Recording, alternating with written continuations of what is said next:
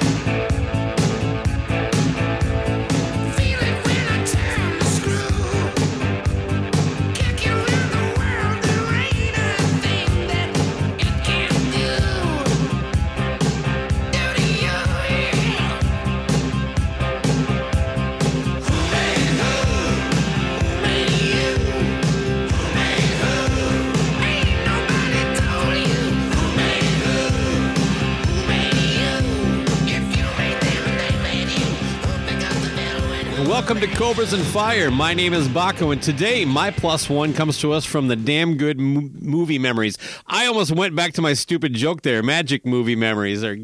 But yeah, Damn Good Movie Memories. The host, Brian Davis. Thank you for coming on board. Thank you for inviting me, and fans of Damn Good Movie Memories will know that Bakko has been a guest on before, and coming up, probably when this gets released, it's already going to be out. We're going to talk about Mallrats, which is near and dear to your heart because it was filmed in near your hometown.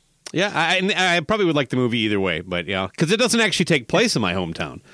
No, it's supposed to take place in New Jersey, but it's filmed, there. We should call this like a home and home. Like for a sports reference, you know what I mean? You know what that now it's more of a basketball and hockey thing.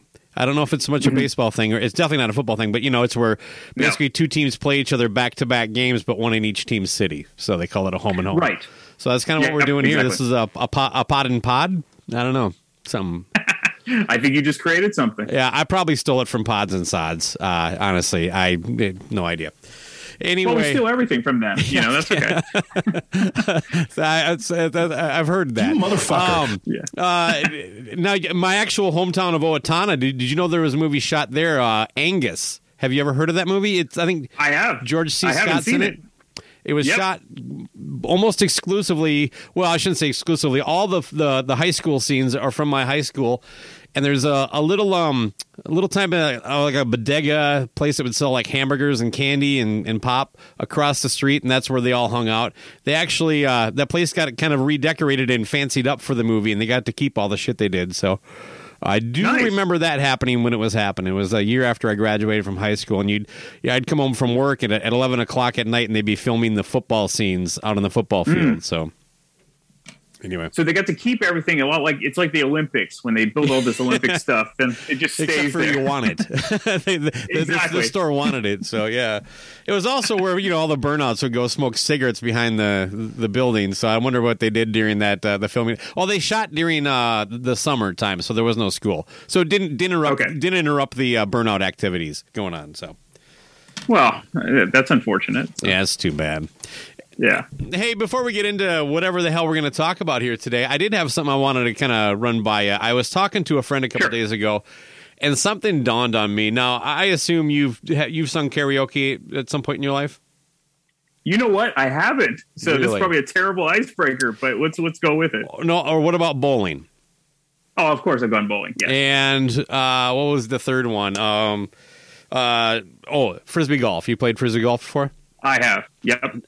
It dawned on me that these three things have one real big problem in common. Do you want to would you like to take a guess at what I came up with?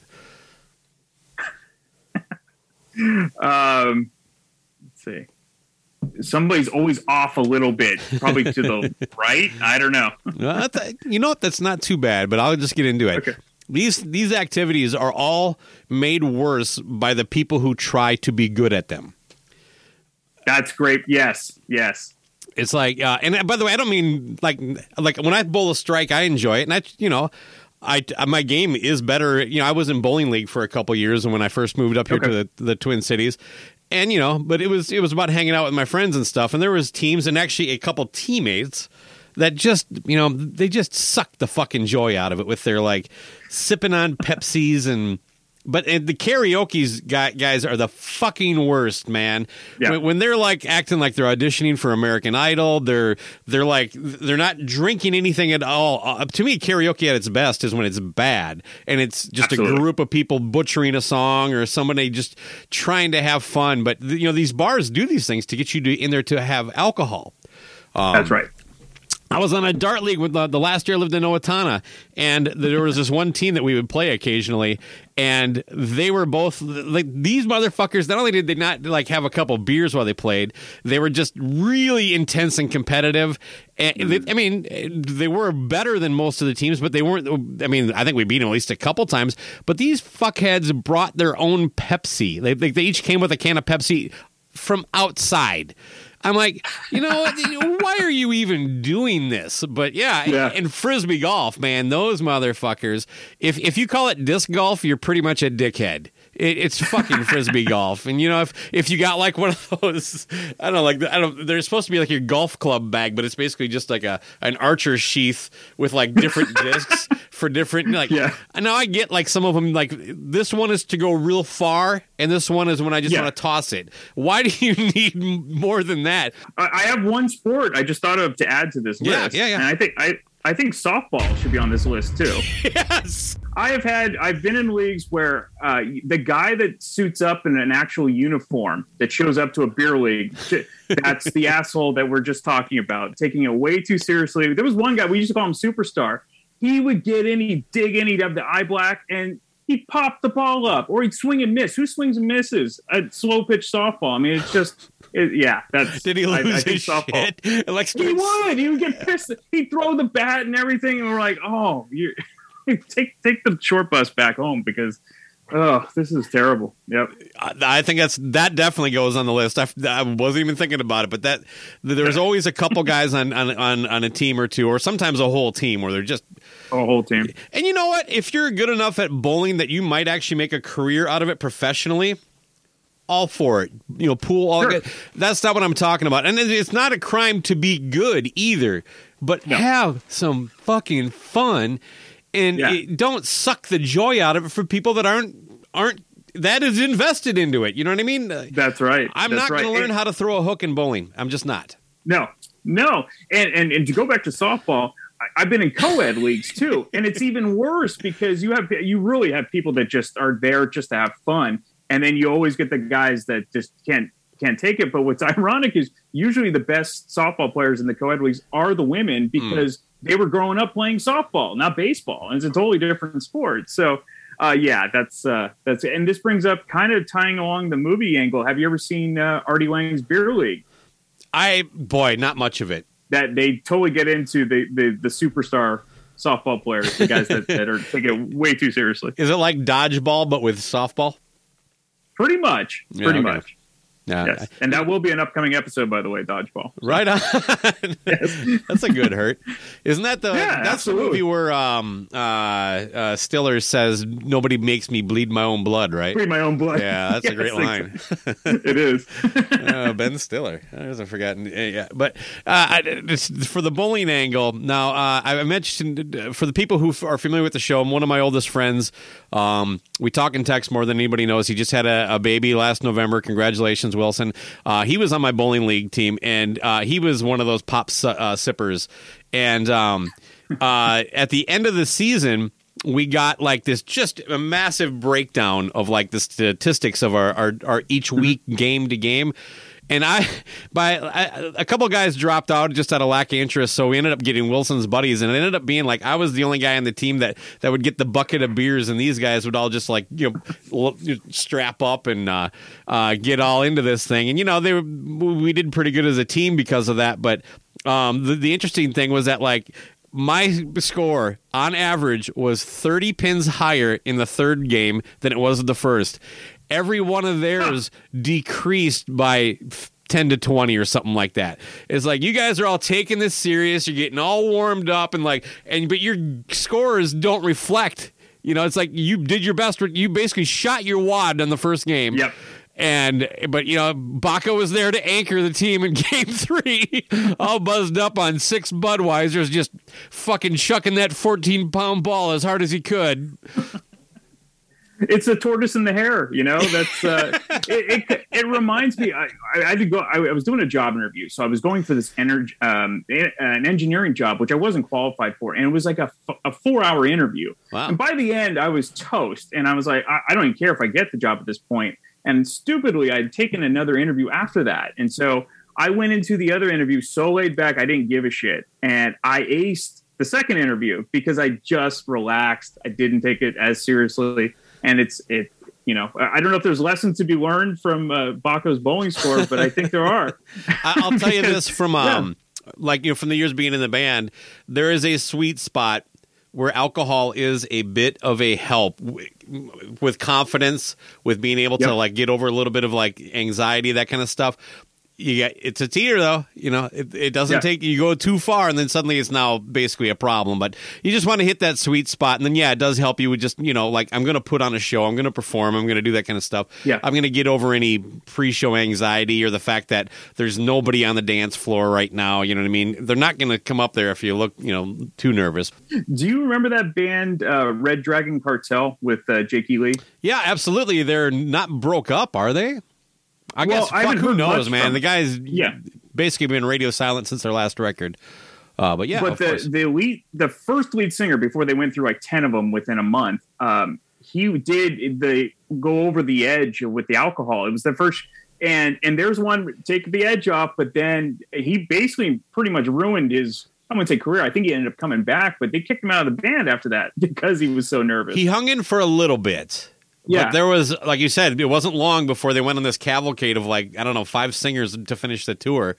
And then he came back for the next record. And then I think at that point, even I actually, when I interviewed Jake, I brought that up and he talked about he actually kind of defended the guy. He's like, look, in the day and age of the internet, you're not allowed to have a bad show.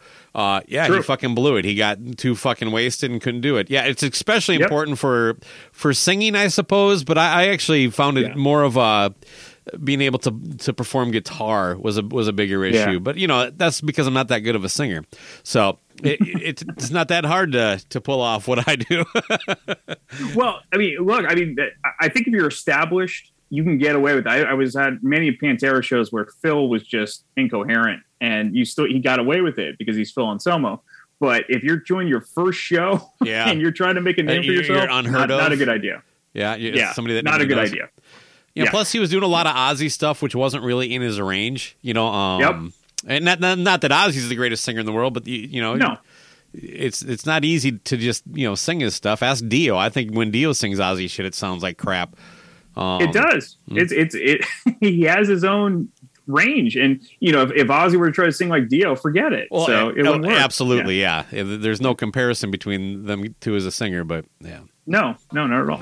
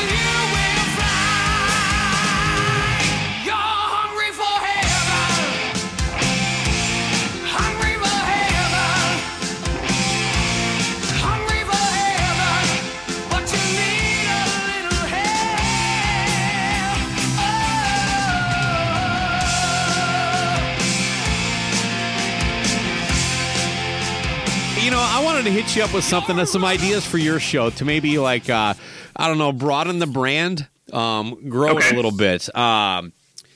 Look, I like your show, and I'm a fan. I listen to it. I love the way you break it down, all that good stuff. But let's face it, it's a bit PG-13. It definitely is. Your delivery is very milquetoast. And by the way, it's the best milquetoast. But it's just it doesn't have that edge. So, have you thought about doing like a secondary kind of version of your show, like almost like this is like we're still doing the damn good movie memories, but now we're going to do a second one that for people who are into porn.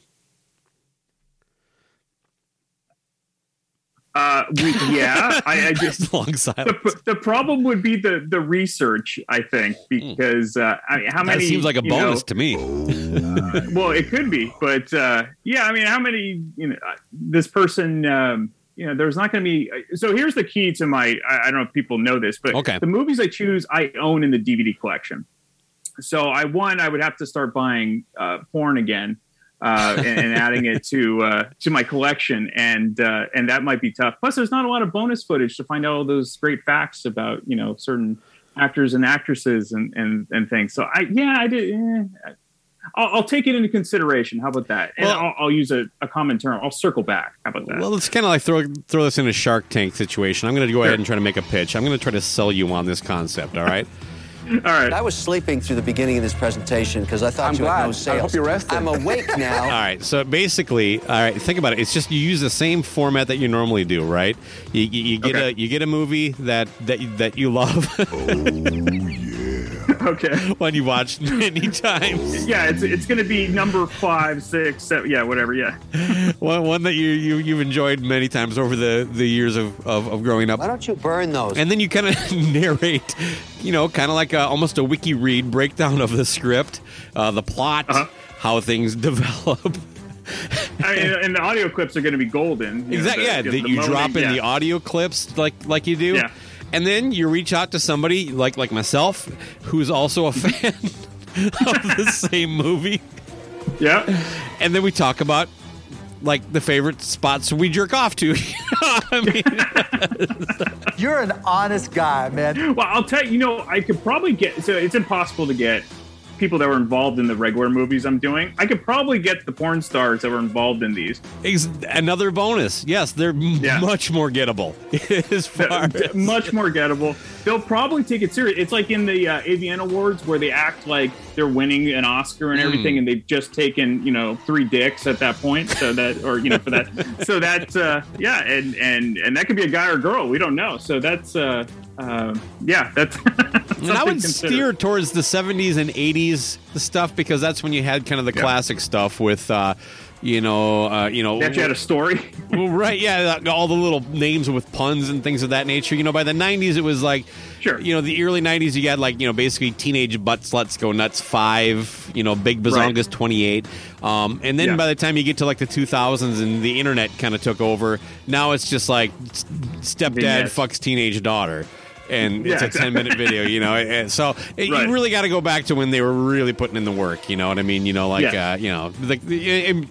You could go dark web with this and do like a third spin-off that features only the movies Tracy Lords did. That's true. And then I could do my podcast from prison because that would be great. Well, that's why you got to go dark web and you got to have some kind of. I've seen Mr. Robot. I'm going to get caught. I know. Oh yeah. Well, he was. A tease for later in the episode, he was great in that Queen biopic. He was. He really was. Who knew? That'll be a fun discussion. Anyway, so I'll tell you what. I will record kind of like a test episode. I'll you know what? I'm going to do Debbie Does Dallas. It's basically the Gone with the Wind of porn. So... you would consider that over Deep Throat? Because I think Deep Throat, money-wise, Deep Throat. Ultimate. I'll do Deep Throat. Yeah. Yes.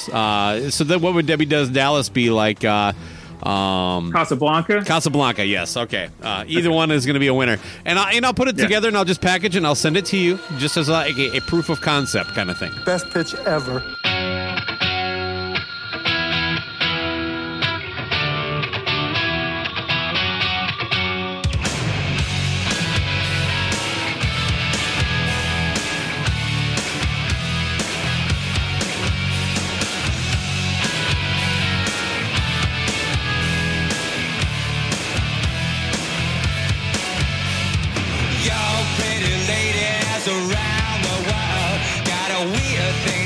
you, so tell all the boys and girls. Tell your brother, your sister, and your mama too. We're about to go down, and you know just what to do. Wave your hands in the air like you don't care. Glide by the people as they start to look and stare. Do your dance, do your dance, do your dance quick, oh mama. Come on, baby, tell me what's the word, oh word up. Everybody say, when you hear the call, you got to get it underway. Word up. It's a call. Let's get into the car stereo thing a little bit. When I was in high school, I loved fucking ripping out the stereo, buying a new one, buying a friend's one, getting the EQ, screwing it under the thing, putting my own speakers in, and then the speaker goes out, ripping the door panel apart, trying to figure out why. I enjoyed the fuck out of all that. But, it was basically like, there was at least 20% of the time it seemed like it wasn't functioning properly. You couldn't listen to Van Halen half the time when I was driving, because one speaker was gone. But I enjoyed it a lot, and I built up, and I spent more and more money and all that stuff. I'm past that. I first of all, the stock radios that cars come with now are much better than they used to be. Back then, totally. they were basically shit. It was like having a clock radio quality in your car. But, pretty much. Yeah. But now I don't want anything aftermarket in my vehicle at all. I just give me. I want it the way it is. I want everything to work. I don't want to tear shit apart. All that good stuff. Oh yeah, I should own stock in Alpine because I was always getting a new Alpine CD changer after every new car. Yeah, I was a Kenwood guy. There you go. I like Kenwood too. So yeah, one of the two. It was going to end up and I had the anti-shock CD Discman that you could use as the hack. There was a Cobra hack, and stuff like that. Yeah, I guess you made a good point there. I did put a CD player in my '96 Neon, the very first brand new car I ever bought. That fucker skipped all the goddamn time. Oh yeah. And my next car had came with a CD player, and that one was actually one of the best CD players I ever had. But yeah, so where you are talking cassettes, I mean, it was like the auto reverse and the song search where it would find the next song as long as there was a dead space. But as long as there was dead space, yeah, good times. I don't miss tape players though. I understand the whole, and we kind of talked about this on the episode we did for In Utero. Yeah. I don't get the nostalgia of cassettes except for me at all. The look of it. It's so stupid. It is. I get vinyl. Vinyl makes total sense. It sounds good. It's fun to collect. It is expensive, but I get it. But tapes, the audio's not there. I don't know why you would just want to collect it just to look at it. And it makes zero sense to me. But hey, if people want to buy physical still, then more power to them. Yeah, I guess. It's so inconvenient, and it doesn't sound good. Even if you invest in something that's supposed to, it's still not going to hit that CD or vinyl sound if you're going to spend that kind of money anyway. CD you can get to sound good for the cheapest, but vinyl, it doesn't. If you take care of it, it'll last. You can't say that about cassette. I mean, cassettes go bad when you play them. They go bad when you don't play them. It's just that's right. And the best part about cassettes were taping. And now you can do that with burning if you really want to do it. Or shit, just use your playlist. So yeah.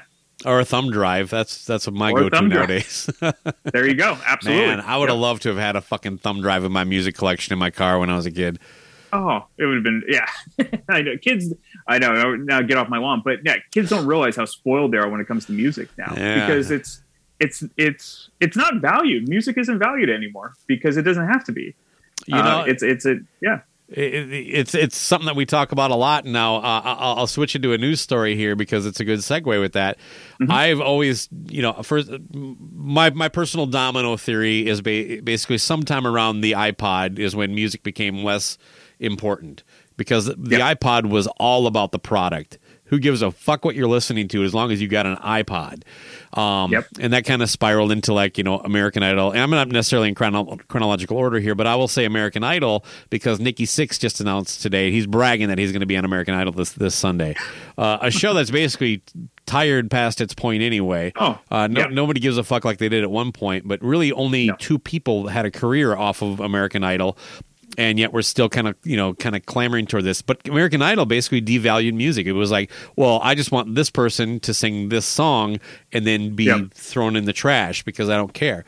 And I have to admit, I know Kiss has been on there, and he's not the first one, but I just think, you know what, it's an obvious problem.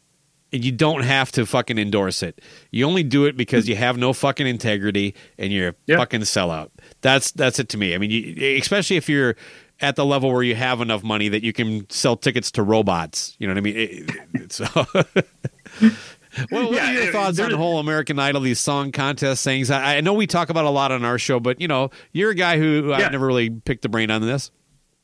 No, it's completely. It totally has devalued music. It's the get rich quick.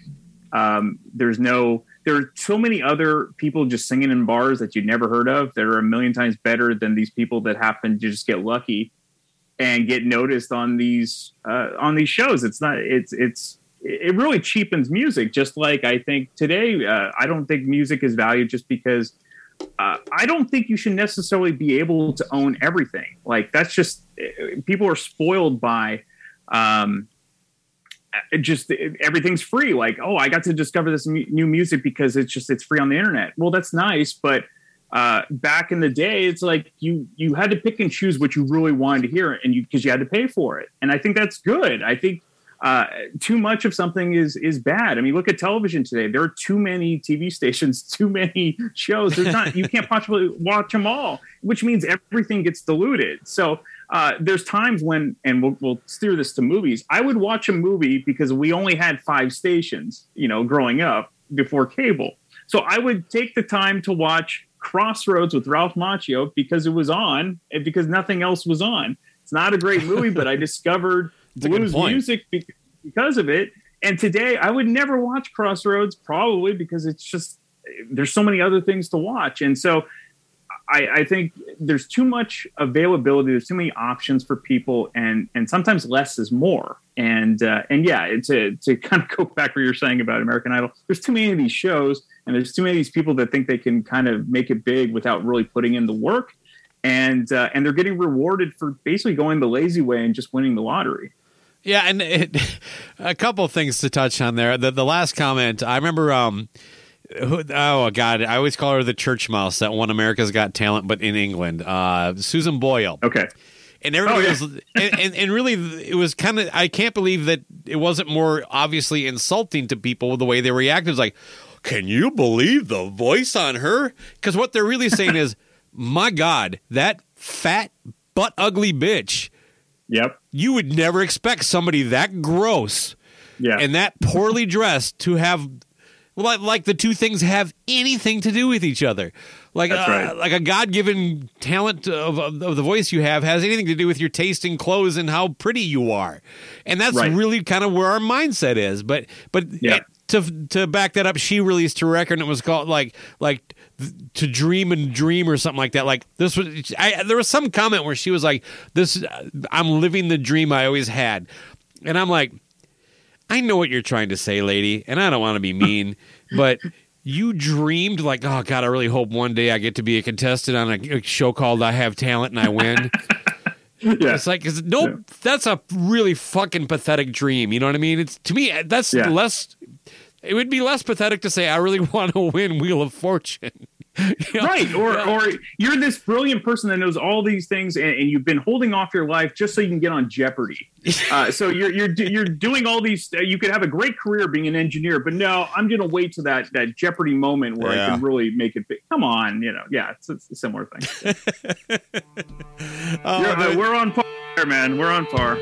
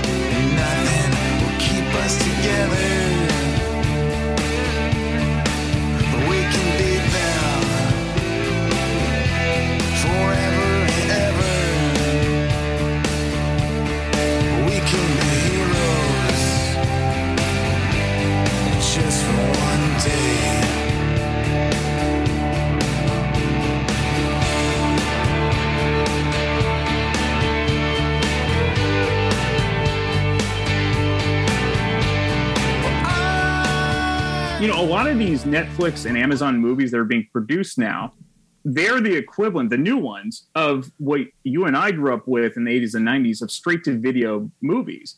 And these kids are thinking that, oh, all these great new movies are coming out, and like Red Notice, you got to see Red Notice. And I'm like, why? This is basically American Pie unsanctioned in the 90s that was going straight to video. And again, it's killing quality-wise these movies, and people often get upset. It's like, why don't you care about new movies? And I'm like, because there's 100 years of other movies I haven't seen yet. They're usually in better quality, and I'm discovering old movies that are new to me. So I don't have to necessarily waste my time watching something that's brand new simply because it's new. I don't need to chase that dragon. And I get that a lot from music, like, oh, you only listen to old music. Well, I'm listening to old music that's new to me because there's 80 years of music out there. It doesn't make me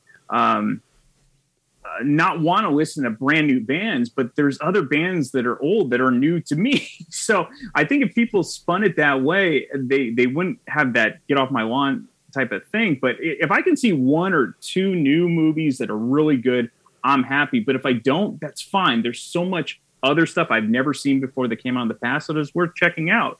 And that's why I like to do that in my podcast, because not every movie I talk about is great, but it's going to be probably entertaining. And I don't necessarily need to talk about something brand new just because it's new. And, I'm not trying to kill the movie business now, but they're not doing themselves any favors, I think, with these Amazon and Netflix movies. Have you seen Lamageddon? That I definitely need to check out. It's a new movie. But this is another little tangent, but you have movies are way too long now. There's no reason for a Batman movie or a comedy to push 2.5 to 3 hours. Agreed. And I don't know why 90 to 100 minutes is the sweet spot. It's kind of like an album. An album is perfect. 8 to 10 songs, 35 minutes, 45 minutes, perfect. But if they're marketing the Batman, I guess they're marketing it to adults too, but also the kid. I mean, we have this short attention span culture that they could barely watch a TikTok video that's longer than 60 seconds, but you're going to release a 3-hour Batman movie. I don't get it. Like I just, comedies should be no longer than 90 minutes. And I think drama and action movies, anywhere from hour 45 to 2 hours is probably good. Everything after that, you need a good film editor. Not everything you're doing needs to be filmed. If you're worried about certain backstory not making the cut, well, then save it for your sequel. Like, make a concise film and stop just putting out everything because you can. Because I don't know who they're marketing. You have this short attention span crew, but then you have movies that are longer than ever. It's just this weird dichotomy that I don't understand. And then to contradict myself, because I'm willing to do it. When I hear a 3-hour Batman movie, I'm like, fuck no, I don't want to. I'll see it eventually, but no. But then I hear like there's a new series out, the new Jack Reacher series, and it's 8 episodes. So it's basically 8 hours. No problem. I'll power through that one because it's no problem. So this weird mindset that mentally there's I'm something there where it's like, because you can get through it and then just do another one, and you feel like you can stop and come back. Unless there's a cliffhanger. I think the cliffhanger vibe is what gets you, because after every episode they tease you a little bit more. Whereas in a movie, there's more of a pace, or there's a flow. You can't really stop. So there's a lot to unpack in what you said. So I took notes this time to get into it. A couple movie trends that piss me off. The superhero movies in general. They started this thing where they would throw some stupid thing at the end of the credits that, oh, did you see the end credits? And it's just like, no, I left the movie theater like a normal fucking human being. I didn't. And now they're actually putting things that are plot lines into the fucking this stupid little, like, we call it an Easter egg on our show. Like, for anybody listening that doesn't listen to our show, or if you never made it through that last song, every episode has a 5 to 20 second snippet of something that we didn't use in the show. There'll be one on this episode, I guarantee it.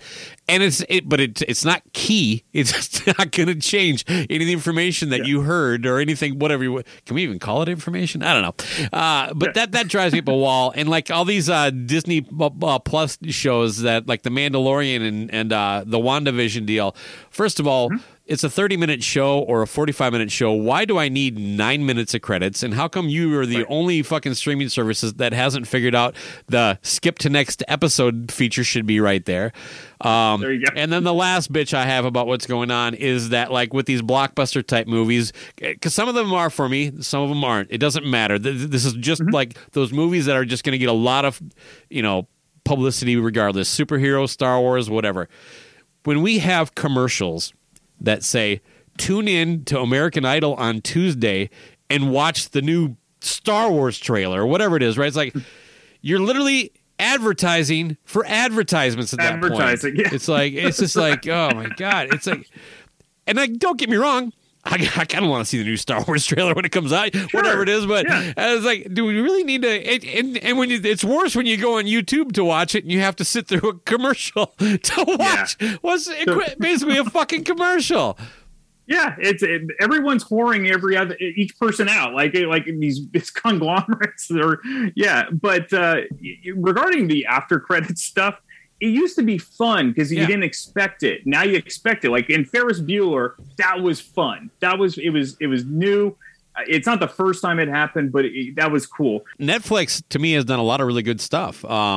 I'd really have to pull it up, but there are some decent stuff. For me, more on the series than the movies, I think. Definitely the series. Yeah. Although we were fortunate to have Netflix at work, so I get to watch 20 to 30, depending on how long I'm actually in the lunchroom, 20 to 30 minutes of a movie or a TV show at a time. And I sat my way through that dreadful Rock and Ryan Reynolds movie that just came out. Red Notice. Yeah.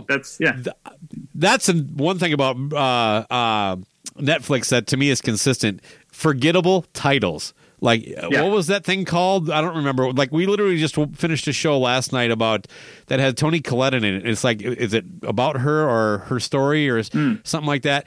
And by the way, way too fucking bloated. It was just one fucking flashback after another. It was always going back, and it's like, God, I don't need that much, man. Wrap it up.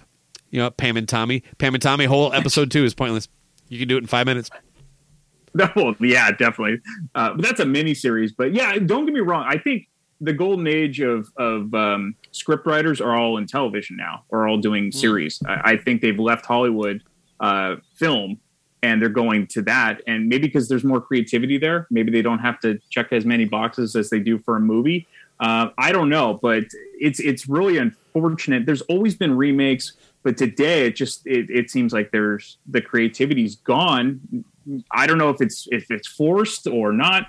Superhero movies. I was talking to Metal Mike Tyler, who is a huge comic book fan, and we were saying how when we were growing up, we would have killed to have this many superhero movies because it was few and far between. Now it's overkill where I don't get excited for a new superhero movie because I there's enough out there. There's also TV shows, and I think a lot of these comic book stuff are probably more conducive to series as opposed to doing a movie now, especially with the backstory. There's no need to do a backstory about a comic book hero that you've seen a million times. If you want to do it for a new one, like the first Iron Man, that's fine because nobody had heard of Iron Man. But now there's no reason to do a backstory for Batman. What I've only heard good things about the new Batman. Again, it's just the length that's scaring me away. That's the first I heard it was that long again, but I don't care. That movie was not released for me, so. Right. But I'm like you. I have not heard anybody that say they didn't like it. I think they took the comic book feel out of comic book movies. And to a certain point, I kind of get it. They're trying to make it more interesting on a human level. But to me, have you ever? I wonder if have you ever seen like that? I think it was the early '90s or late '80s Fantastic Four movie. It was one of the very first Marvel movies ever, like Marvel endorsed. I almost prefer something like that where it's like kind of super cheesy and like like I'm bad guy, so I'm bad. Well, I'm good guy, so I'm good. Where there's no nuance to the that kind of stuff. And to me, that works a little better.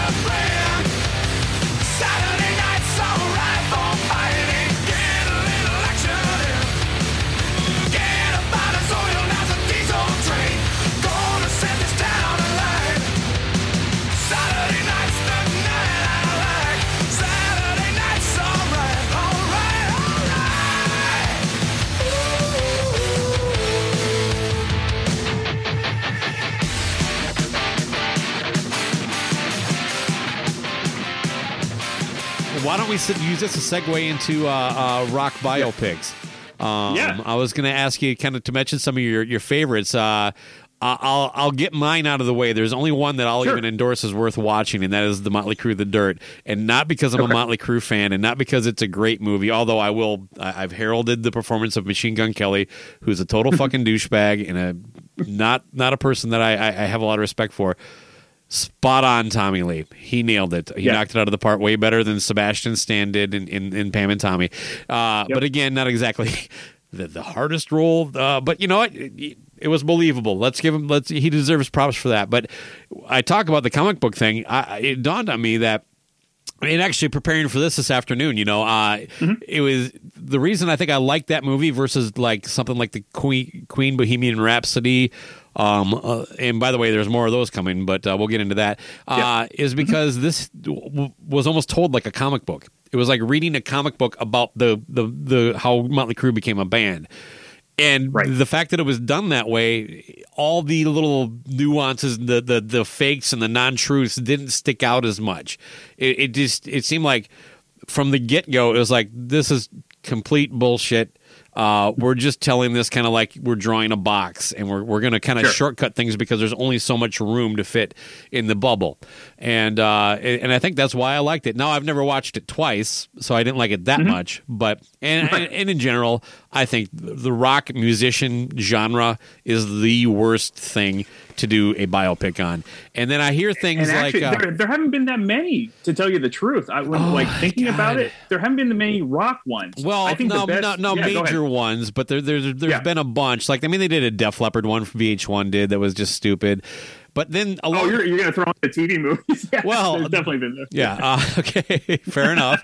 But you get to Straight Outta Compton, you hear all these things about it, and it's great, and it's this, and then finally I watched it, and I'm like, this is exactly as stupid as fucking all these other ones. Yeah. It's no better. Let's stop. Like, but his son Ice Cube's son played Ice Cube. I'm like, I don't fucking care. No. And again, this is like a scene that I enjoyed. Now it was like. Well, I was skeptical because I'm skeptical on all these. I was skeptical of The Dirt, and I'm going to be skeptical of everyone that comes after this. There's going to be a Kiss one that's going to suck. It doesn't matter. But what about you? Do you have your favorites? You wanted to kind of bring in other ones, I'm guessing, because you didn't think there was enough of the movies. Well, made. yeah. I mean, I don't think there's a lot of like if you want to do like real. Not that the Def Leppard one wasn't a real movie. It was like a VH1 movie, but like the Hollywood. I think everybody understands the distinction you're making. Okay.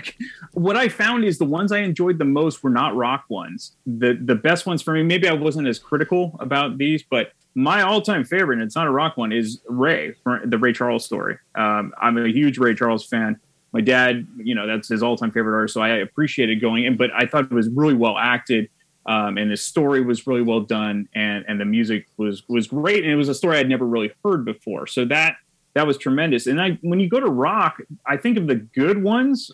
Like, I don't know if it's really good, but it definitely put them on the map. The Buddy Holly story with Gary Busey, one of his better performances, and it was one of his early ones too. Come on, I don't know how factually true it is, but I'm sure you've seen La Bamba. I have. It sucked. Yeah, there you go. But I didn't know who Richie Valens was before that, and I hadn't heard the song before that. Point. And I was less of a fan after watching La Bamba. Well, I was hoping you'd take a different spin on that, but that was the good thing I think about Buddy Holly. People were forgetting that Buddy Holly and Richie Valens were even alive at some point. So I thought it proved its point, or did its point, to get at least people interested. And I think that's why Motley Crue did theirs too. As bad as, for me, as cheesy as that film was, you're going to have some young people that are going to go out and listen to the music because of it, whether the movie was good or not. Yeah. I've heard mixed things about this. I go both ways on The Doors. With Val Kilmer. That was horrible. It's not something. Yeah, when I first saw it as a kid, I was more enthralled because there was a lot going on there. Revisiting it, I don't think it holds up well. You talk to Sonny Pooney. Sonny thinks it's one of the best movies ever, not just biopics. He just Sonny's loves that movie. A complete idiot. I mean, he is a contrarian. So yeah, he thinks The Godfather is one of the worst movies ever. So it does insist upon itself, Brian. Yeah. Did you see Sid and Nancy from the 80s? Yep, that was horrible. Yeah, there's another time. So you have all these movies that I'm not sure, they're more bad than I think good.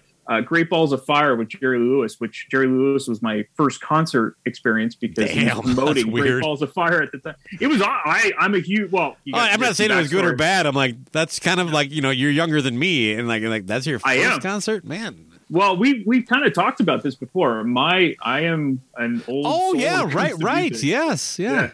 So growing up, I listened to straight up blues music and old rock and roll. So it totally was my bang zone. So I was the weird kid while everyone was listening to Whitesnake and Def Leppard and Guns N' Roses, which I liked. I was more in tune with what those bands were probably influenced by. Is it just a coincidence that you listed three? Wait, no, I'm sorry. Def Leppard is Polygram. Sorry, I was gonna say they're all Geffen record bands, but no, Def Leppard was Polygram Mercury or something like that. I'm thinking 1987. What was really popular? Yeah, all those. Yeah. So Bon Jovi, and then Bon Jovi. Yep, and then Rocket Man. I went with a coworker, and she loved Rocket Man, but I didn't realize it was going to be straight up music theater. Like they start singing in the middle of it, and as much as I like Elton John, I could barely get through that movie. So yeah, I'm not a musical guy at all, man. Yeah, so that hurt me. The ones I do like, so I told you, Ray. Get On Up, which was Chadwick Boseman playing James Brown. Okay. Really well done if you're a James Brown fan. Walk the Line with Joaquin Phoenix playing Johnny Cash. You know what? That one I thought was decent. Yeah. I think but I was expecting to say you like Walk Hard better to do. I probably do, honestly. Yeah. No, Walk the Line. I remember like all these movies. They tend to like just offend my inner senses when it comes to rock music, being a musician, that kind of stuff. And that one did probably the least of that of the ones that we've mentioned so far that I've seen anyway. I guarantee you haven't seen this, but it actually is a well done movie. Coal Miner's Daughter, was about Loretta Lynn. And who plays Loretta Lynn? I believe it's Sissy Spacek. I've definitely seen it with my mom. Yeah. Okay. So again, I believe she won an Oscar for that, and it's well done. I don't know how. I think one good thing about biopics today is usually they're a little bit more factual. I think they try to be more factual than back then. So, but who knows? We'll get to this when we talk about do we like biopics or documentaries better. But what's love got to do with it? I thought the acting, you really, if you didn't know about Ike Turner and Tina Turner, I thought that was a real interesting to find out about what a type of guy Ike Turner was, and having Lawrence Fishburne playing him. One that people probably haven't seen, Cadillac Records. It's about the story of Chess Records and blues music, Muddy Waters, and Howlin' Wolf and Etta James. You probably hate it because Beyonce plays Etta James, and we know how you feel about Beyonce. But is there anything she can't do, Brian? Is there anything she can't do? Well, she can't play Etta James, obviously, because Etta James actually is great. And then here's one that's completely off the beaten path, but it's a great movie, is Amadeus, that came out in the 80s, about Mozart. So. Yeah, it's probably hard for someone like myself to fact check an Amadeus movie, but in real time anyway, I'm saying in real time. Like I literally had a notepad out for the Motley Crue The Dirt, just trying to prep because we're going to talk about it on the show.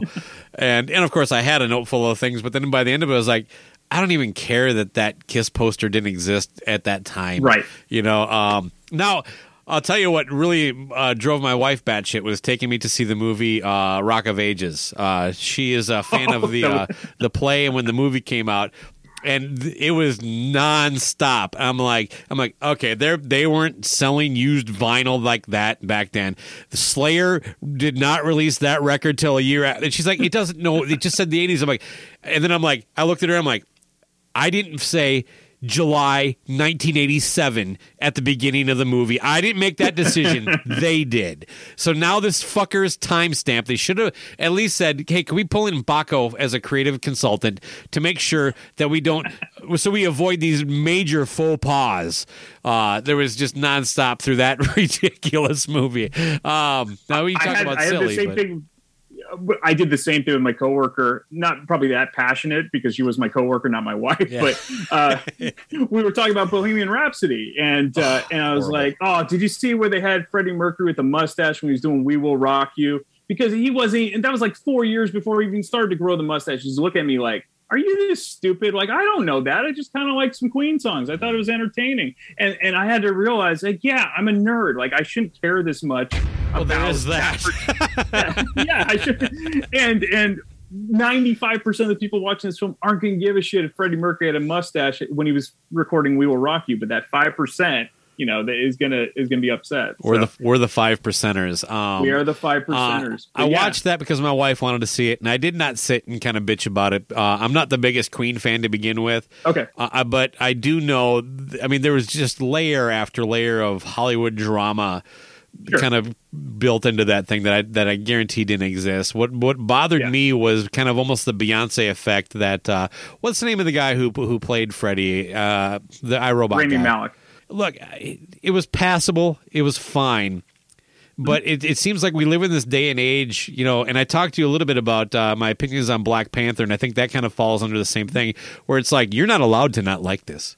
This is so fucking good. And to me, look, he was, like, again, it wasn't like he was bad, but get out of my fucking face with this Oscar talk. It's fake teeth. That's it. And a slight resemblance.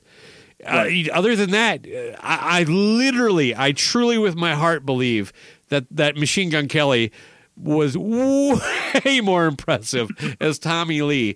And he didn't look exactly like Tommy, but that's why people go, like, it's all this visual thing. It's like, oh my God, he looks just like Freddie Mercury. That's amazing. No. You can celebrate the fucking effects and makeup department then. That's not him. He didn't fucking do any of that. He just showed up and said, put my teeth in. Okay. Oh, Freddie Mercury. So I know it sounded like you actually liked it better than I did, but I was just like, can we look? And honestly, if people just said, I liked him, but that wasn't the response. It was like, can you believe how fucking good Rami Malek? It's like, come on. And first of all, it's a stupid movie. It's not even that good. It acted like everybody in the world stopped when Queen played fucking the Live Aid show. Yeah. And I was there. We did not. Rant over. Yeah. I to kind of go into why part of me loves more. We were going to talk about do we like biopics or documentaries more? The nerd in me likes documentaries more because technically it should be more factual, but that's not true at all. Like some of these documentaries definitely have an agenda. You look at Sharon and Ozzy; they've spun history since the beginning of Ozzy leaving Black Sabbath. So you're not necessarily getting a true factual. This all happened either. So I guess I don't know, why do movies bother us more than maybe not factual documentaries? There's a question posed for you. I think the agenda is a little cleaner. You know what I mean? It's like, well, you know a little bit about who's telling the story, and you can kind of see where they're going, and you can use that information to kind of pick the nuggets of truth out of it. It does have to be done well, and does have to be, told the right way. I mean, how many documentaries has Ozzy made about himself? It's just like, it's just like there's bits and pieces in there that are worth watching, but for the most part, I think they're not that great. No. But yeah, that helps with me. But you're 100% right. I mean, and sometimes the people making them, in my opinion, don't even realize the narrative they're telling when they're telling it. Right. Hired Gun. A lot of people really like that documentary, and it's well done and put together. But to me, it's like, how do you guys not understand that you're not Billy Joel?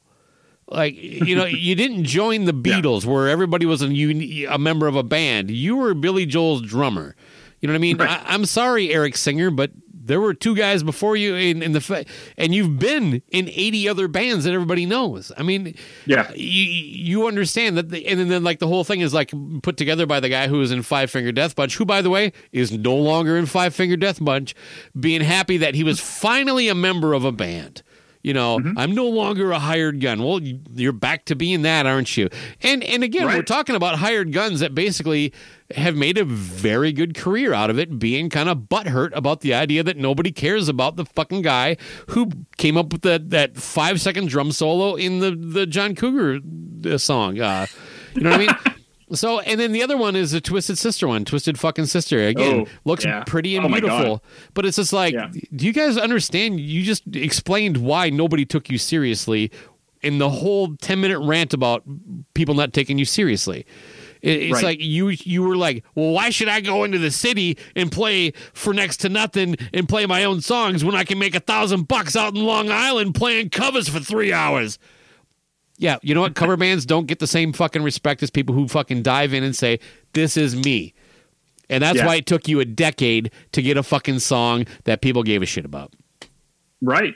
I think the Hired Gun one, I think the opposite of one where they aren't upset that they aren't recognized. Did you ever see the Wrecking Crew, which is basically all of the studio musicians? Amazing. One of my favorites. On all this. Yeah. They were the polar opposite. They were just like, we're musicians. This is our job. You know, we were on these classic albums, you know, the Byrds, the Beach Boys, you know, all of these, Sonny and Cher, all of these, you know, they were around. They never got it their just due, but they were okay with it. Well, some of them did. I mean, what's his name? Glenn Campbell came out of that.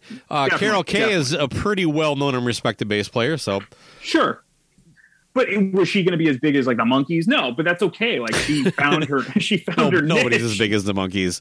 Just ask Ken Mills. I know. So that's But that's to kind of transition. I do have a list of documentaries I do like that are music documentaries, and as do I. Do you want to get into that, or do you have more on this? No, that's all I got with that. Why don't I just knock mine out, because I guarantee it's going to be shorter? Yeah, and let's do it. And then give you the little more length there.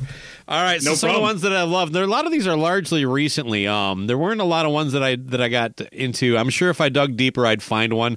I do like the Kissology series that Kiss fans complain about, but those really aren't documentaries. Those are just kind of like, here's a shit ton of Kiss shit, you know. Yeah. But Sound City that Dave Grohl put together was fascinating for me, as far as just kind of like the history of that studio. And I'm going to kind of segue into his series that he did for HBO, Sonic Highways, where he went to like eight studios and kind of broke down the history there and the current state of it. Those are well done and well put together. And while it does have an agenda, the agenda seems very genuine, that like these places matter. We should care about them. It's more in that sense. So.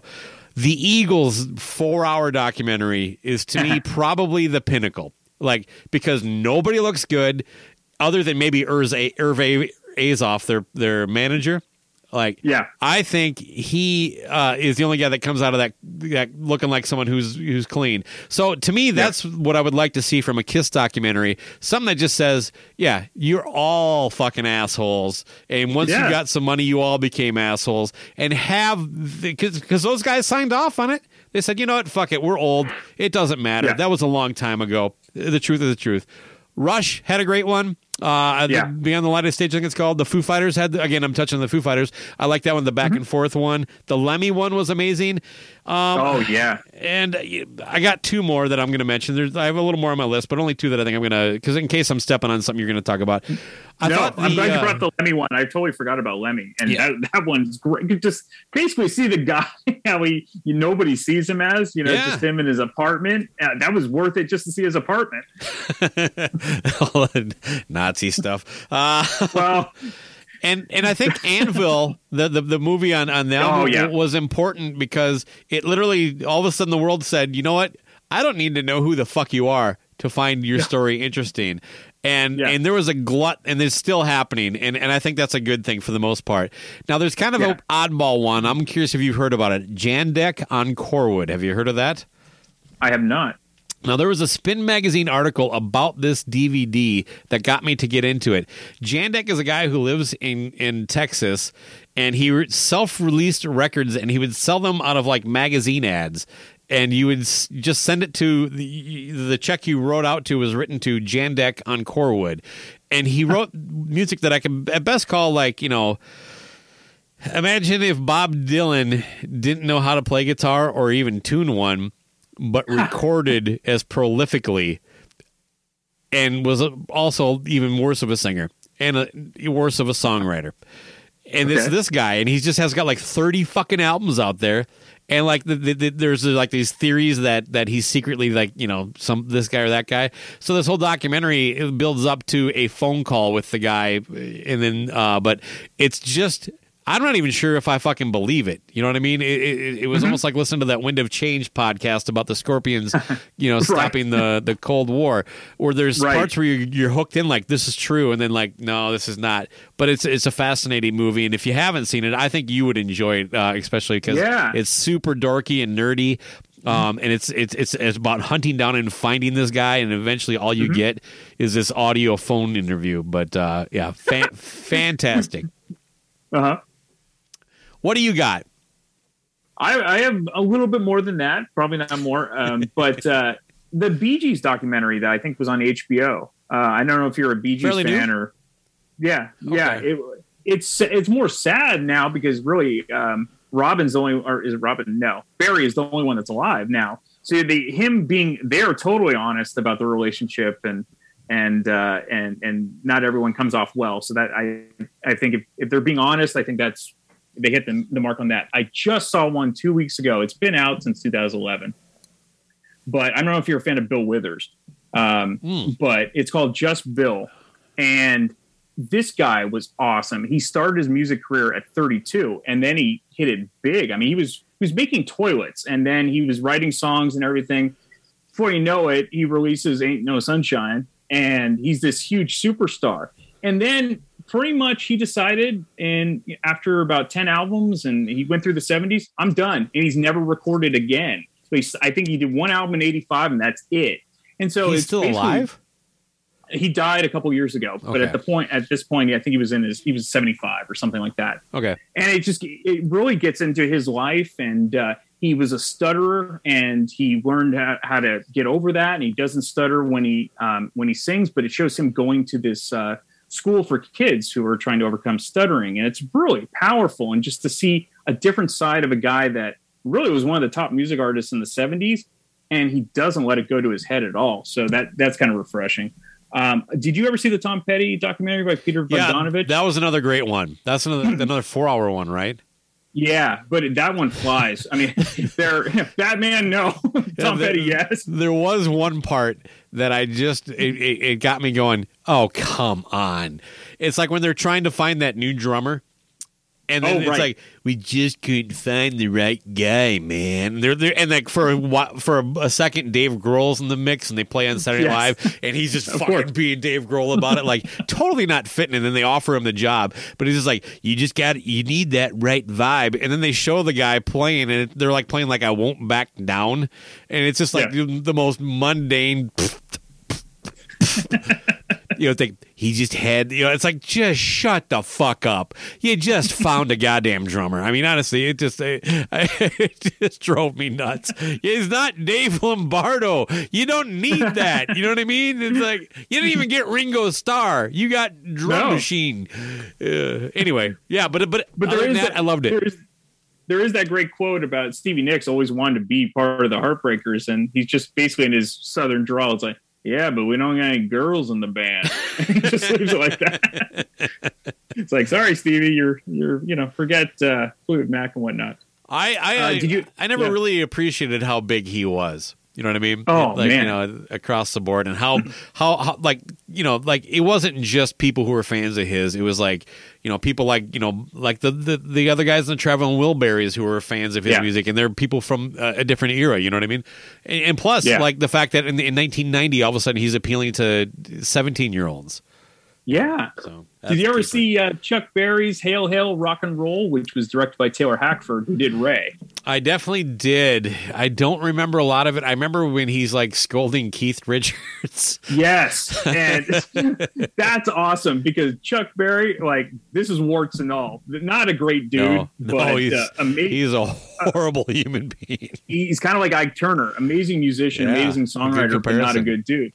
Yeah, not a good dude, but to see a legend like Keith Richards basically being like treated like this little kid, and you see like Eric Clapton and him like jam, they're like, "No, you're playing it wrong, Chuck." And Chuck's like, "I don't give a fuck. I'm Chuck Berry."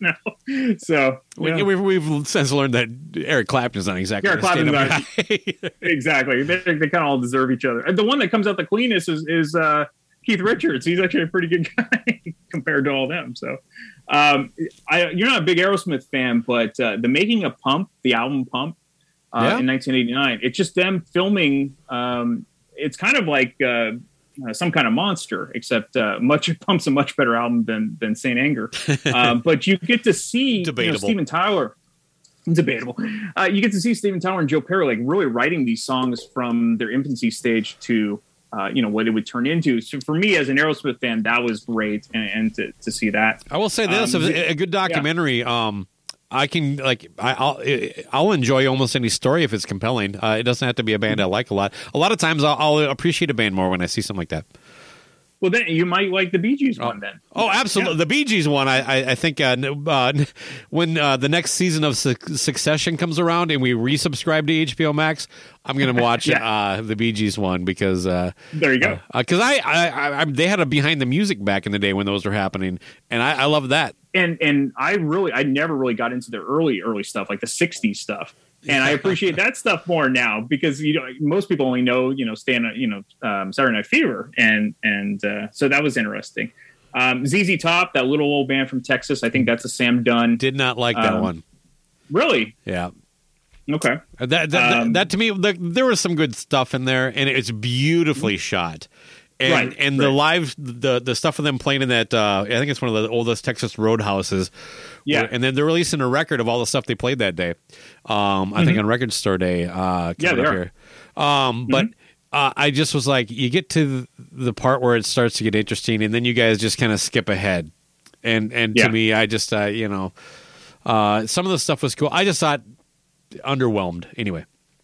I think that's a Sam Dunn problem. He did the same thing with Super Duper Alice Cooper. I haven't seen that yet. Now, Joey Haney loves it. Everybody else I've talked to says, That's because right when they get to 1986, it ends pretty much. Like they don't really, and then they skip forward, I guess, to what he's doing now. But he it's didn't pretty do much the Twisted Sister one, did he? Because that one stopped just before fucking Stay Hungry.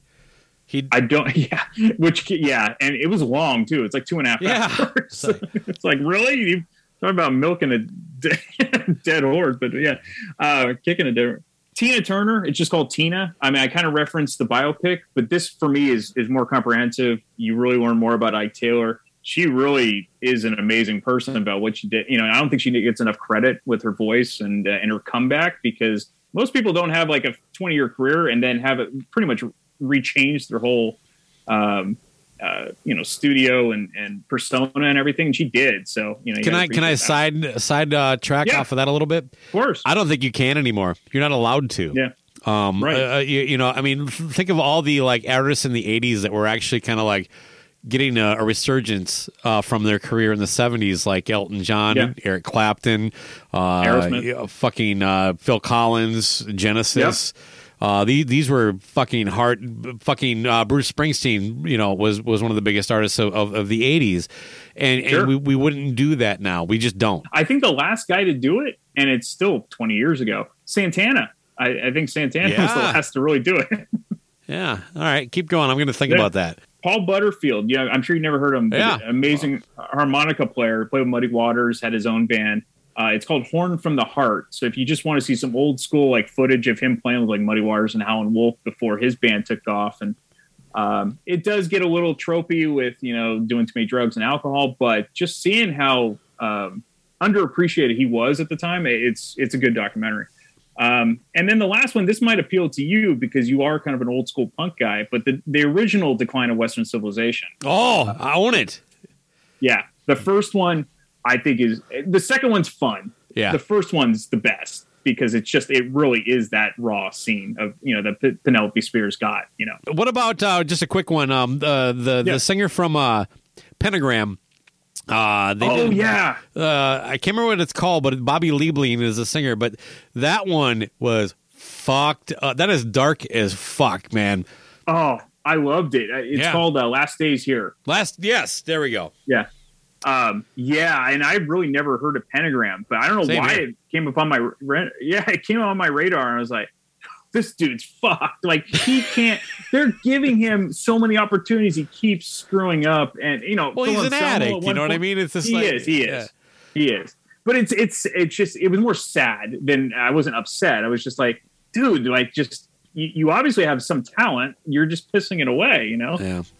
Well, and then, and speaking of people who are, got some fucking issues to deal with, Kanye's got a new one on Netflix. I started watching that. I'll probably eventually finish it, but my wife refuses to because she's smart,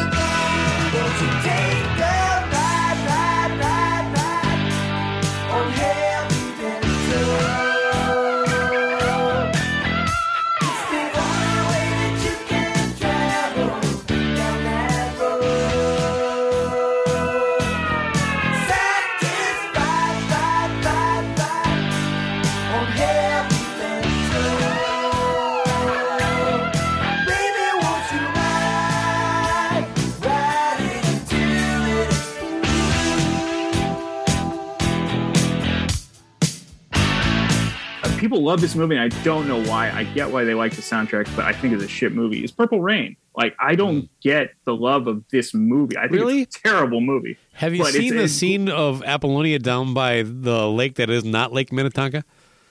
I'll just watch porn. Well, Purple Rain tits. That's what I'll. We're back to porn. Everything goes back to porn. Exactly. No, are you kidding me? You are spot on.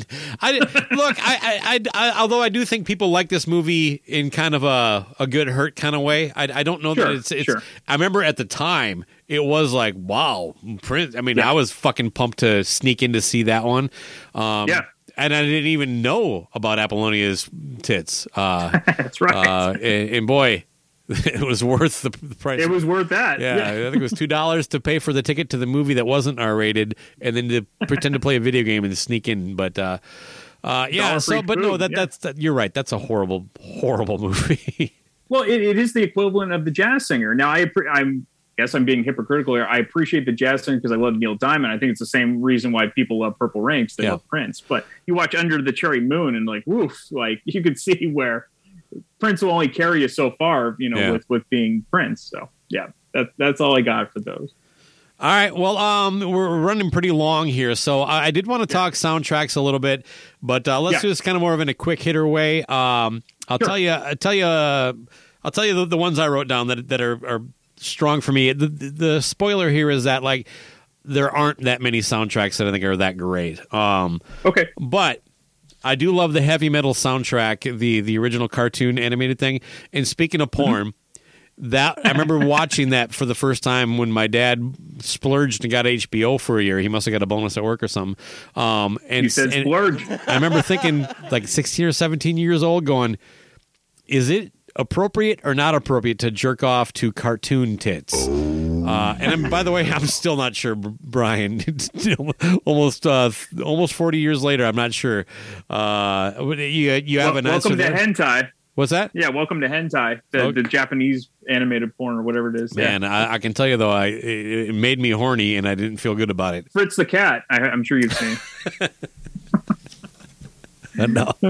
Lost Boys soundtrack is amazing. That to me is one of my favorite ones, and it's not a lot of hard rock on that, but it just only that, but the songs are actually in the fucking movie, and it's actually kind of a good flow to an overall soundtrack. I think the weak spot there is Echo and the Bunnymen. People Are Strange, and even that, not that bad. So if I recall correctly, it's pretty much newer bands doing covers. I think Less Than Zero did the same thing. That's why Slayer did Inagata Devita, and Correct. Like That's a horrible soundtrack. The Poison Rock and Roll All Night made it the worst soundtrack of all time. One of them, yes. Soundtracks really took off, and this isn't my all-time favorite soundtrack, but as we're talking, we also talked about this band. Saturday Night Fever really brought in the era of modern soundtracks. Right on. Before that, it was either musicals, Disney, or score. And so you might have The Graduate thrown in there with Simon and Garfunkel, maybe In the Heat of the Night with Ray Charles, but for the most part, soundtracks, you didn't have original music until Saturday Night Fever, and it ushered in the whole era of 70s, 80s, 90s. And today, soundtracks are kind of dead. It's a playlist. As much as I like Guardians of the Galaxy as a movie and the songs, it's a playlist. Like, it's not brand new music. So I missed that you would get a whole new soundtrack of songs specifically for a movie. That era is over, and it's been over for about 20 years. How about this? This is another tangent. Fuck. When was the last time a movie was spawned from a new musical movement? I got to think like Singles or that whole, because it seems to me now when they make movies, it's going back to the 80s. If they're touching on, if they're inspired by a movement, because the Saturday Night Fever soundtrack was Disco blew up, and then God, there was Flashdance. Well, Trick or Treat. For heavy metal. By the way, that's next on my list. I love that soundtrack, but it's basically Fastway doing a new album, but it's great music. And then you had like Singles in the 90s, but that had to be kind of one of the last ones, right? I think so. And I mean, I think Flashdance, Footloose was those definitely count. Well, Footloose Flashdance definitely does. Yeah. Footloose seems more like, no, it's a collection of songs that are brand new, like you were talking about, but it's really about it was already, pop music already existed, so, Well, the theory behind the story was that they couldn't dance in this small town. Sure. What I'm saying is that like disco, metal, grunge. No, I get that. So anyway, that's totally fair. My last one is Shocker. The horrible movie, but in a Wes Craven movie, if I believe right. But it was. That's a great soundtrack. It's so many basically obscure and big name metal bands of that era. Megadeth, Kiss, Bonfire, that kind of stuff. So Guy Man Dude. Who Guy Man Dude. Yeah, great name, by the way, Guy Man Dude. Yeah. Co-wrote a handful of Kiss songs and then has his own song on there. So Desmond Child, I think, makes his first singing appearance on this. But, that's true. Desmond Child and Rouge, I think, was like in the early 80s, like around 70s? Yeah, something like that. When he started working with Paul Stanley. But like once his like name became big, this was like the first thing that was just him. Right. Did you like No More Mr. Nice Guy, the Megadeth cover? Probably at the time a little bit, but for the most part, no. My feelings towards covers over the years has just been this glut of like, the more and more I hear bands do covers, the less and less I want to hear the bands do covers. That doesn't mean there aren't still examples of good ones, but I'm always unimpressed when a artist does something like a Megadeth does an artist as big as Alice Cooper, and they pick one of the most obvious songs. To me, that says you don't like Alice Cooper that much. Right. It's like this is really lazy. Because if you said you can record one Kiss song, Jason, it's not going to be Rock and Roll All Night or anything you probably heard them play live. So exactly, and if you watch that music video for No More Mr. Nice Guy, it's great because Dave is so out of it on fucking Penelope's heroin or something like that. He was nodding off and everything. So just for that. So my top three, and I have other ones I'll quickly get to, but the top three, the Blues Brothers. My second favorite movie of all time, and just like a soundtrack I listen to constantly. Great movie. Talk about introducing younger folks into these amazing soul artists and blues artists from the past, whether it be Aretha Franklin, Ray Charles, James Brown, Cab Calloway. I mean, amazing. I can't speak enough of that soundtrack and obviously that film. This one's kind of a cheat, but it's kind of like the franchise as a whole. Rocky. You watch the first Rocky movie, as good as it is. I mean, Rocky. I mean, people are going to laugh, but it changed filmmaking forever. Every underdog story pretty much owes a debt of gratitude to Rocky, post-Rocky, whether it be the story arc, whether it be the use of montages. I mean, 80s basically built a whole genre of a movie Sylvester based on Stallone Rocky. wouldn't have a career without a montage.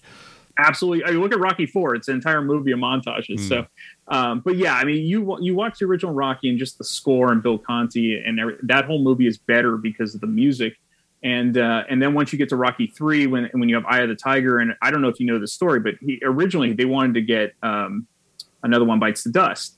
Queen wouldn't allow him to do that, and so that's when he went to Survivor and got Eye of the Tiger. And Eye of the Tiger is way better for Rocky than Another One Bites the Dust. Once you hear the drums and they sound like punches and whatnot, so love Rocky soundtracks. And then now I was talking about how there's no great soundtracks. I don't know how you feel about this artist, but the most recent Star Is Born from 2018.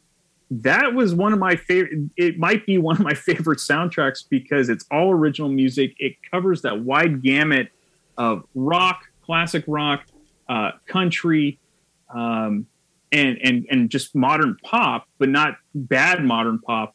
I listen to this constantly to this day, and I miss original music in movies, and the fact that they did it. And I really do like the movie too.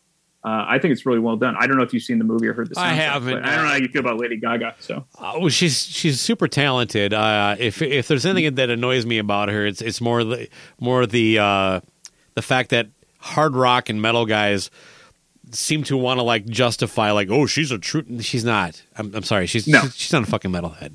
No. The only critical thing I can say is the only thing I've heard on that record is "Shallow," and I think that is a shit garbage song. How you even call that a chorus to me? It's like shallow, and I can A-B me in the song. It really isn't that far off. Shallow.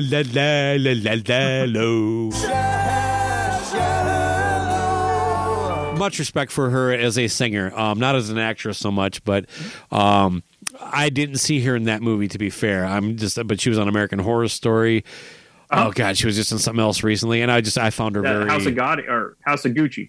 There it is. Yes, and she was like the least like. It's like, could you like do that accent worse? I mean, it's like listening to Balky, but as a singer, and also Balky was great in Beverly Hills Cop, by the way. Yeah, he was his most believable role. As a songwriter and a singer, some of the pop hooks that she comes up with too, and again, because it's not my real thing that I get gravitated to, I can only speak on typically the hits, but like "Born This Way" to me is a banger and fun to listen to. So I don't disrespect her in her talent. I may not care for her and stuff like that, but "Shallow" sucks. That's fair. I don't mind it, but I was impressed with Bradley Cooper. Actually, sings on it, and he's not bad. Is that the only song he sings on in the soundtrack? Then no. There's about 3 or 4 songs he sings on. Okay, and some of them are straight up like classic hard rock. So I used to have a man crush on Bradley Cooper. There you go. So you might be looking with rose-colored glasses when watching him. Some other quick ones, and this is just from my childhood. American Graffiti. I love the movie. I love the soundtrack because it's all these great 50s and 60s songs mixed with Wolfman Jack, basically doing like almost a radio show over it. So that's great. Wolfman, yeah. So good. Eddie and the Cruisers, terrible movie. What about Eddie and the Cruisers too? That's a movie I would watch that before the first one. And it's so stupid. It is so dumb. Eddie's hiding in Canada as a construction worker. Yeah, of course. You got to bring him back somehow. But the first movie, the first soundtrack, I really enjoyed the soundtrack. I just bought that on vinyl recently. There you go. Because it's weird. It's like this. It's my favorite 60s. Bruce Springsteen record. And then, okay, so to do it to hard rock, terrible movie again. But Last Action Hero, I do. I forgot that one. That is a killer fucking soundtrack. Actually, Judgment Night is a great fucking soundtrack too, man. It is. Where they do mashed up metal and rap, man. Yep. Nice. That was a good pull. Those two Alice in Chains songs, great. They're great. That should have been on my list. Sorry, people. No, and that's why I'm here. Yeah, exactly. You're the movie guy. And even though they might not be your cup of tea, I grew up with the Flashdance and Footloose soundtracks, and those always used to be in our I love the movie Footloose. And that, by the way, have you seen that recently? It does not hold up at all. Just did an episode where there was crossover with Grown Up Rock, so we talk all about it. Oh, my God. Yeah. But what's funny is it's based on a true story. It's based on a true story that really happened in this small town and wherever it was, where there was a law on the books that you couldn't have dances and do things like that. So, by the way, some props to you. I love the clips you were playing for your the independent film you made. They were making me definitely smile. Independent film. Yes. That has never been so misappropriately grandiose. That phrase. I can be your hype man. Yeah, right on. No, I appreciate that. Yeah, I would think we'd be generous to call them shorts, but yes. Well, let me just plug those real quick. Go on YouTube. Yeah. Check out the Jesus Chrysler YouTube channel and look up. There's 3 of them that we did that are loosely tied together. It starts with Bret Michaels' Ghost Zombie. Then the sequel to that is Cherry Pie Guy. And then it ends with The Exervention. So it's about, I think, 15 minutes of total viewing. Well, Brian, this has been a lot of fun. I really appreciate you coming on. It turned out I was worried that I didn't have enough to talk about, but apparently that we worry had too much. We didn't even get to everything, and we didn't talk any baseball. No, because I know you're a baseball fan, and I just like touching on people's passions. But you definitely brought the movie magic, so I appreciate that.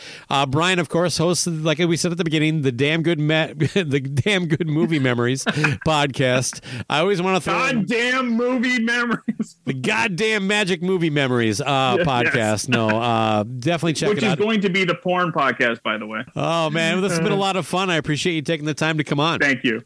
I appreciate this. This has been awesome, and we have too long of distance between talking, so this is we get to catch up, and this is awesome. No, it's been great. Quick plug of your show here. Yeah, so Damn Good Movie Memories, the podcast, been around since 2016, and as much as Bakko thinks it's PG-13. And there are some episodes that we have Ian Wadley on, so we know that's definitely not PG-13. So that is definitely a fun episode. But yeah, so basically, I think the best way to put it is if you enjoy a certain movie that I cover, you're going to enjoy it even more because I'm going to probably tell you stuff about the movie you never heard, or if you've never heard about or seen the movie that I'm talking about for that particular episode, you may gain some sort of appreciation and go out and watch it. And as we were saying, there's not a lot of great movies that are being released today. There's 100 years worth of movies out there. So why not discover a movie you've never seen before? So that's what we try to do.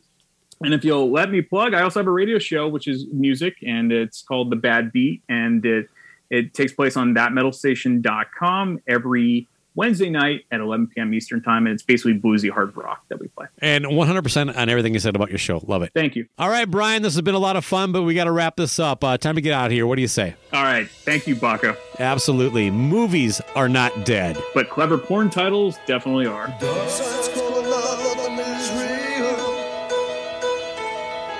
She'll never know just how I feel. Out of the shadows, she walks like a dream. Make me feel crazy, make me feel so mean. And nothing gonna save me from a love that's blind. Slip to the dark side across our line. On the dark side. Oh yeah. On the dark side. Oh yeah.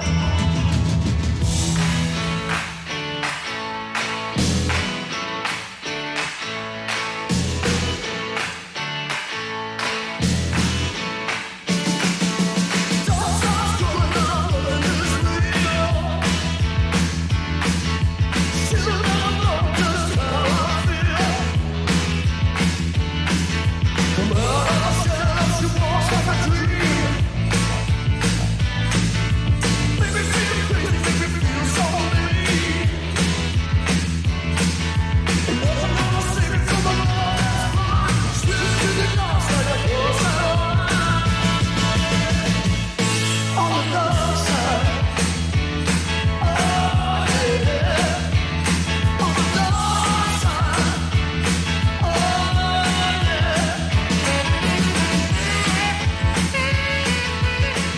We should do it. I think from this podcast, I know you really wanted to pitch me the porn thing, but I think that we should do a human nature, like just find out good parenting, bad parenting, where it really leads to. I know human nature always leads to porn, though. It will, yeah. So eventually, all these people end up in porn stars anyway. So you might get your wish. Well, no, everybody. Look, every human nature, whether you become a porn star or just enjoy the work, it always everybody is on a path to porn. Basically, from the day they're born, it's like I don't know if you heard. I'm a grandfather. My grandson, I did, is a certain number of days away from watching porn for the first time. It's true.